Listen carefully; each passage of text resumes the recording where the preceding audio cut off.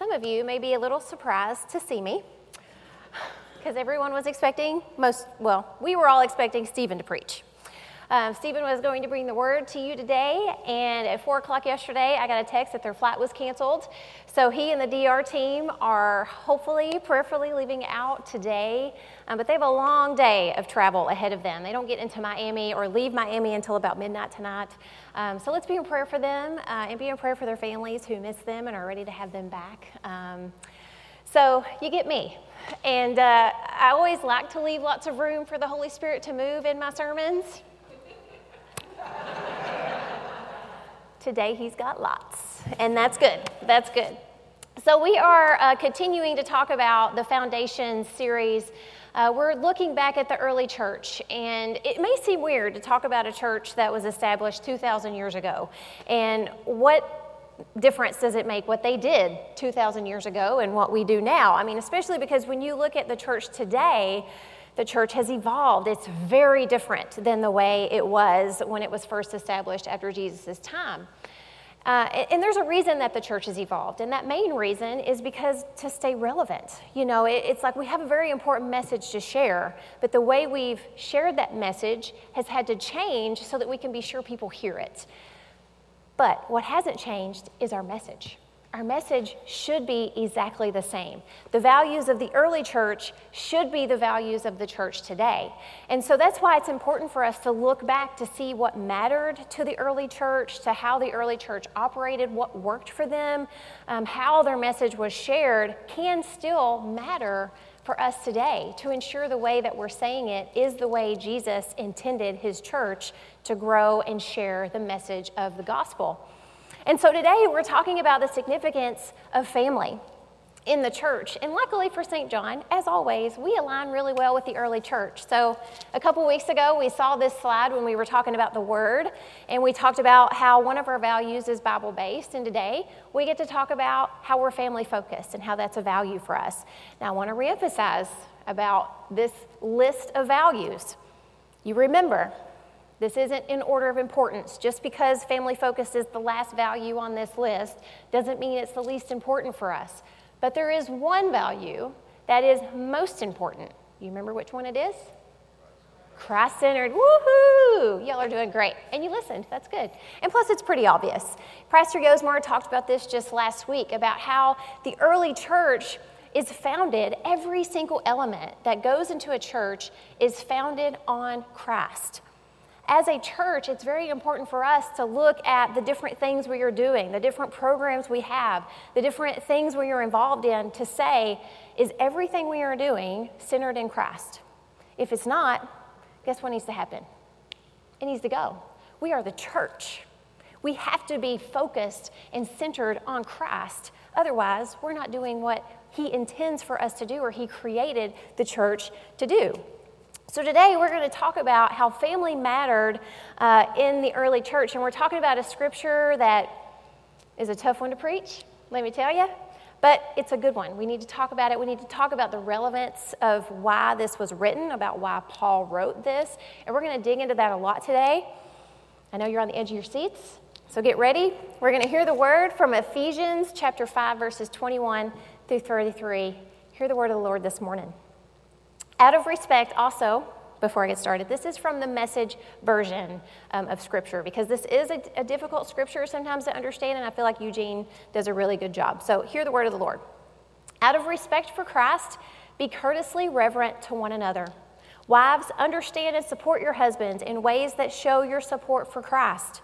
The husband provides leadership to his wife the way Christ does to his church, not by domineering, but by cherishing. So just as the church submits to Christ as he exercises such leadership, wives should likewise submit to their husbands. Husbands, go all out in your love for your wives, exactly as Christ did for the church, a love marked by giving, not getting. Christ's love makes the church whole. His words evoke her beauty. Everything he does and says is designed to bring the best out of her, dazzling her in white silk, radiant with holiness. And that is how husbands ought to love their wives. They're really doing themselves a favor since they're already one in marriage. No one abuses his own body, does he? No, he feeds and pampers it. That's how Christ treats us, the church, since we are part of his body. And this is why a man leaves father and mother and cherishes his wife. No longer two, they become one flesh. This is a huge mystery, and I don't pretend to understand it all. What is clearest to me is the way Christ treats the church, and this provides a good picture of how each husband is to treat his wife, loving himself and loving her, and how each wife is to honor her husband. Thanks be to God for his word today. I pray that we hear exactly what God needs us to hear and wants us to hear today for a deeper relationship with him and with each other.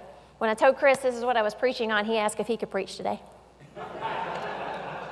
I came real close to letting him. So before we really dig into this letter, I want to talk about, I always love to get into the historical context and the cultural context of how these things were written.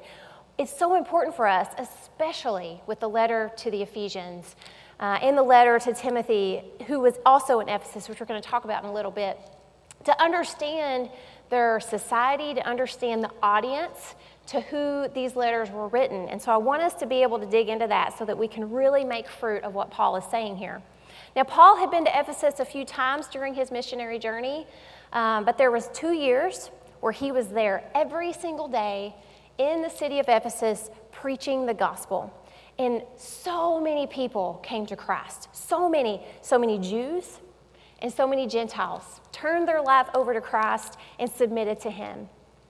Now, this letter to the church of Ephesus, because he had been there for 2 years, he had built relationships with these people, he knew them. This letter was personal. This was a letter to people he dearly loved and wanted to see succeed. And so when we look at the 6 chapters altogether, we can kind of break it up into 2 halves. The first half, chapters 1 through 3, Paul really emphasizes what Jesus has done. He preaches the gospel. He's praising God for what Jesus did. He's rejoicing about the offering of redemption, the opportunity these people now have in Christ to have new life, that God wants to bless his people who have come to him, and that there is great power within them, a power that only comes to them through the Holy Spirit. Now, I'm using this word them a lot, and I want us to really understand what this use of the word them means. So when Paul was writing this letter, and you think about all those people that were converted into Christianity, you had really 2 big sets of people, the Jews and the Gentiles. The Jews were the people of the Abraham covenant who had been God's chosen people, but then you had the Gentiles over here who had never had the opportunity to be a part of that. And now Jesus opened it up for everybody. They were literally all under this wonderful umbrella of Jesus Christ. And Paul sums it up really nice in chapter 1, verse 18, when he says, he treated us as equals. Jesus treated us as equals, and so made us equals. Through him, we both share the same Spirit and have equal access to the Father.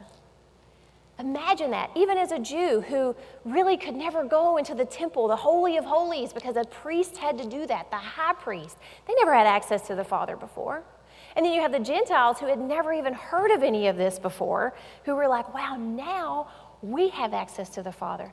Now we are all equal. And through the Holy Spirit, we have access, to God. I lost my connection here.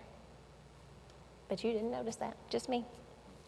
So I want to talk about how now Paul is emphasizing this importance of unity, of becoming one church. They are not alone. They are one. And so when we look at chapters 1 through 3, really it's asking us, you did notice, because I just messed it up. That was a long wait for that question. The chapters 1 through 3 is asking us, will you believe in Christ? And will you take on who you are as a new creation in him? That's really what Paul is trying to get across to the church of Ephesus in this letter. And now when we turn to the second half, so this is a picture of the remains of Ephesus in now the country of Turkey. And we need to really understand what kind of city this place was in order to understand this letter in the second half of how Paul wrote to them. So Ephesus was a vast metropolis, second only to Athens and Rome. It was a happening place. There was a lot of wealth there. There was a lot going on. The dominant religion was that of the worship to Artemis, who was a goddess, and we're going to talk about her in length in a little bit. Now, because Artemis was the prominent one there were other religions that were allowed, but Christianity was not. Christianity was a big no-no. It was seen as being a dishonor to Artemis and being a real threat to her worship. So the Christians of Ephesus were in the margins. They were a small majority. They were beat up on. They were always under this threat of violence because of the way they believed and because they were trying to share the gospel. There was great persecution of the church there. Not only were they rejected from the Romans and the Gentiles there, but they were also rejected from the Jews. The Jewish people didn't want anything to do with the Christians there, especially because they didn't want to mess with the social status of where they were in that city and in their temple. These reasons, because they were under persecution and they had all this going against them, is a big reason why we have that awesome armor of God that Paul gives us in chapter 6 as a way to combat the spiritual warfare that the church was fighting up against all the time in order to spread the gospel. This is called the Temple of Artemis, and this is a model. There's been 3 or 4 versions. This was a huge deal. It was the biggest structure in Roman history, was this temple for Artemis. And this is actually one of the 7 wonders of the ancient world. Okay, so when I say Artemis was a big deal, you're really going to understand why she was a big deal. Artemis was a twin. She was born before her twin, Apollo, was. Her creation story and the belief of what she could do and did for people influenced the social statuses of women and men in Ephesus. This is your rule of thumb, okay, for how women and men were as a social status. This is so good, you guys. Women rule, men rule. You wouldn't have heard that in Stephen's sermon. Don't worry, we're going to get our humble pie. But it really was, the social status was women are the authority. Women are up here, all right? Artemis was born first. She's a big deal. The cult of Artemis, the women, there were only women who were the officials, who led that worship and who led that culture. And the men allowed it to happen. But here's what else stemmed from this imbalance of this hierarchy, is they really believed that Artemis could give life. She could give new life. She could also take it quickly. So you had women who were coming all over who were bearing children. If they felt like anything could go wrong and they could die during childbearing, they would go to Artemis and pray for her to save their life, or if they were going to suffer, for her to take their life quickly. Artemis was literally a savior. She was a savior for those who worshiped her. You kind of getting that feel now of why Christianity was such a threat to Artemis? Because there was a new savior. There was the Messiah of the world, Jesus Christ. So women and men allowed women to be far superior than men in this culture, which is something that is not typical for this culture. When you look at the Gentiles in Ephesus, women were here, men were here. When you look at the Jewish people, men were here, women were here. So you had this imbalance on both sides of the culture of this hierarchy of who held the highest standards. So the second half of the book of Ephesians is really asking people this: are you willing? Will you obey God and become who He has called you to be? Are you willing to get rid of all this other stuff that's influenced how you believe and take on a new life, a new belief system? So I've wondered when God was going to have me talk about this scripture, because it's literally haunted me my entire calling in trying to figure out what God wanted me to do in ministry. But this is an important piece that I want to talk about why this is written the way it's written. And so this scripture, which we're going to talk about, has been thrown in my face. It's been used to justify people believing that I'm a sinner because I'm a preacher. It's been used for people to say, because you make decisions, I'm not going to listen to you because you're a woman. It's been used for people to say, I'm not ever going to work for you in the church because you're a woman. This scripture is hard. It's been used in a terrible way to hurt a lot of people, and especially me, because it's personally been used against me. And so I want to talk about this specific portion that Paul wrote to Timothy, who was in the church of Ephesus, now that we have this understanding of their culture. And so Paul writes this: "Let a woman learn quietly with all submissiveness. I do not permit a woman to teach or to exercise authority over a man. Rather, she is to remain quiet. For Adam was formed first, then Eve, and Adam was not deceived, but the woman was deceived and became a transgressor. Yet she will be saved through childbearing if they continue in faith and love and holiness and with self-control." I want to introduce a very important theory. You notice here, Paul talks about the creation story right after he talks about women needing to be quiet in church. Remember this balance, this imbalance of women and men over here? And now he's highlighting this balance of man and woman, talking about Adam being born first. He makes that correlation, not to make women and men do this, but to do this. He's trying to overcorrect a theory. He's trying to overcorrect a culture that has been very, very influenced and helped women think they have authority in church when women couldn't read, they couldn't do a lot of things. So when church was happening, they were learning about all these things. They're like, wait, I don't understand. I need to know what's going on. Okay, no, you need to hush. We're trying to get church going here. That's really what was happening here. There was a lot of disruption. He also talks to the men because the men they're mad. They're not praying. They're not doing the things they need to do. But we don't tell men you can't pray in church. We don't say that. But this definitely gets pulled. Because we remember, what did Paul say in Ephesians 1:18? What did we talk about that's happening there with the Jews and the Gentiles? They're equal. They're equal. Paul's not going to contradict himself and then say here that we're not, that men and women aren't equal. He's trying to correct a culture that has an imbalance of men and women and the understanding of their place in society. Paul is trying to help the church of Ephesus be one, to be equal. They can't be one if their family dynamic is one over the other.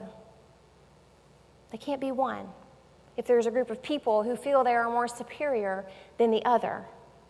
What Paul is saying to the early church, to us today, and to the future church is that the church is one just as husband and wife are one. Husband and wife cannot be one without being the same. Here's where their sameness comes in, is in their submission to one another. In their submission to one another through the Holy Spirit. That's where they get their sameness from. That's where they get the equality from. That's where they become one, is through the Spirit and through submitting to one another. Wives, submit to your husband. Allow them to be responsible for yourself. Chris and I have started taking dance lessons. It's been a lot of fun, but if anybody's ever taken dance lessons, you know the man leads. The woman follows. I didn't realize how much I tried to lead. I'm like pulling him back, like, where are you counting at, dude? We gotta go. And he's like, I'm supposed to lead. I'm trying to get my brain ready. It's been fun. It's been a new challenge. We really enjoyed it. But it's also been freeing for me to try to not jump in and do the thing that I know needs to be done and just let him grow into that. It's a good opportunity for us both to work on those roles, which I'm learning patience as well.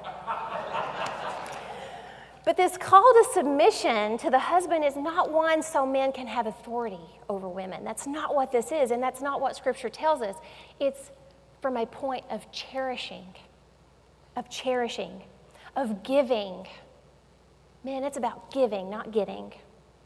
The husband builds the wife up in love, enabling her to grow in Christ, just as Christ enables the church to grow in him. Men, love your wives as Christ loved the church. This is a part that we don't talk about a lot. We talk about women, submit, but we don't get to the men part. How did Christ love his church? He died for her. The ultimate act of submission. He died for her.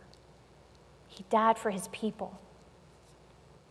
Submission is a two-way street that Jesus paid for us long ago through his death and through his resurrection.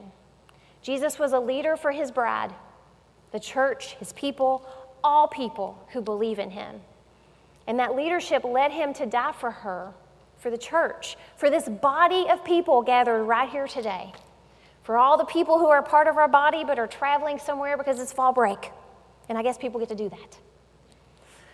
For those people who are stuck in the DR right now because their plane was canceled yesterday, for all those people who are watching online, Jesus gave himself up for all of those people who profess that he is their Lord and Savior. The bride, the church, is respectful of Jesus and his will. And women are to love their husbands in that way, to be respectful. But here's the kicker. Here's where the alignment needs to happen, is the husband needs to be in God's will. The husband needs to be seeking God's will. Husbands, are you seeking God's will for your life and for your families? Also, this doesn't give husbands permission to just get lost in providing for their family. I hear this used a lot because, I've got to provide for my family. I got to work all the time. So you're with your family, you're on your phone, or you're working really long hours. I didn't read that here. What I read is God is to be first in your life. And if you're keeping God first, that means your call to discipleship is first. That means your wife is your first disciple, and your children are your second disciples. That's how God ordained it to be. Wives, we have a role as well. If men are called into this discipleship, and wives are their first, and then kids are their second ways of discipling, guess what? We are too. Because guess what? We're equal. Husbands are our first disciple.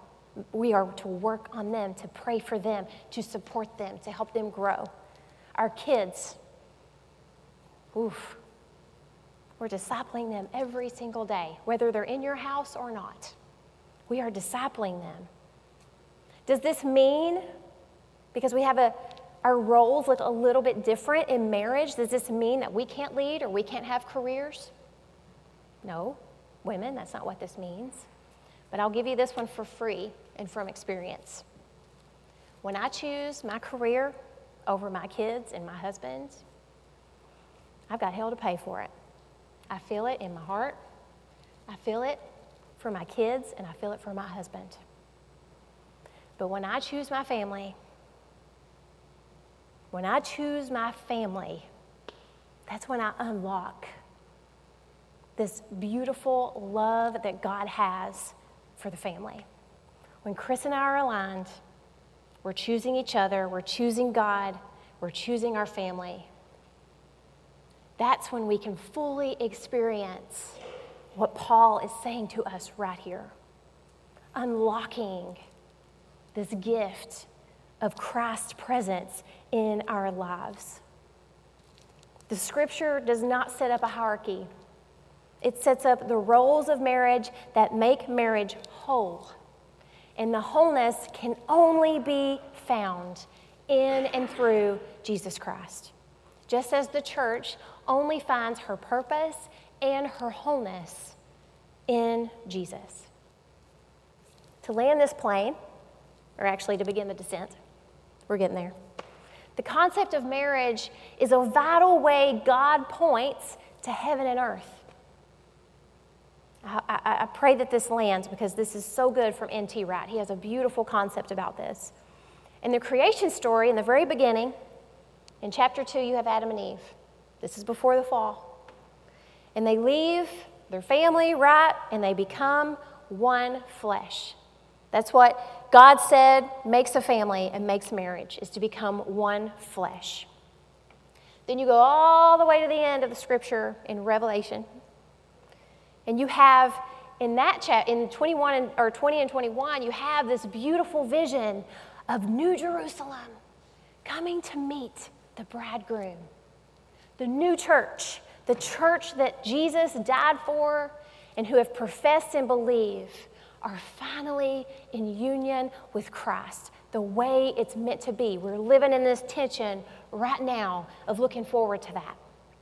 And then all throughout Scripture, you have these illustrations of marriage. And what this marriage and this illustration does is points to this new heaven and new earth that we have to look forward to. Of when they finally, just as in paradise, in the Garden of Eden, when they were together as they should be, we finally have what it will be again. Marriage is supposed to point to that. N.T. Wright says, the coming together of male plus female is itself a signpost pointing to the great complementarity of God's whole creation, of heaven and earth belonging together. No pressure there, right? There's a couple of things we got to remember, though, because we're looking at before the fall and what will happen when Jesus returns to get his bride.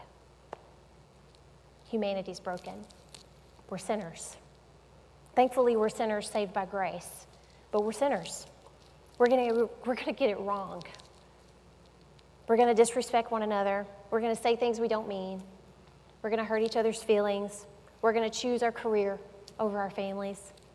We're going to lash out at our husbands. We're going to lash out at our kids. We're going to say stupid stuff. We're going to make mistakes because we are broken. We are human. We aren't Jesus. Thank goodness for that. I don't have to say much about this because it's pretty straightforward, but I do want to say this. I hope you know him. I hope you seek him every day, that you get to know him a little bit better through his word. And that we can learn more deeply from him so that we can love our spouse in a way that honors him more and more and more. And lastly, and honestly most importantly, the enemy is real. The enemy is real, and he is after marriage, and he is after family. He is attacking them. And he's doing it because he knows from Scripture what God wants marriage to symbolize. The signpost pointing to heaven and earth. He wants marriage to fail. He wants families to be broken apart. He's all over confusing what marriage is supposed to be, breaking marriages up, causing deceit and lies and affairs and anger and resentment and arguments. He is on the prowl, and frankly, friends, he's winning. There are more divorces now than ever. There are more orphans now than ever. He's winning. We've got to fight for our families. We've got to fight for our marriages, and we have to fight for others. We weren't meant to do this, remember? We are meant to be one. We are meant to be united. So how do we as the church keep aiming for this oneness that the early church emphasized, that Paul emphasized today, not only here, but for our families and in marriages? Well, first, we got to pray, and we got to fast, and we got to worship. And we got to do these things on the regular. They have to be a part of our everyday. Are we making space for God? Are we lifting these people up? Are we praying for our families, for our children, for our spouse, for people who you know are struggling, for the people of this church, for America's church that is quickly on the decline, and for the global church? These things, this is how we fight our battle. This is it. This is when we show our commitment and our devotion and our belief in God. Every single day, making space and time for this. so that God, who is the victor, so that he knows we believe that, and people can start seeing the transformational love of Christ, because we will be transformed if we make space for this every day. Secondly, submit. Submit to one another. And what's that look like? What's that look like inside of the church and marriage?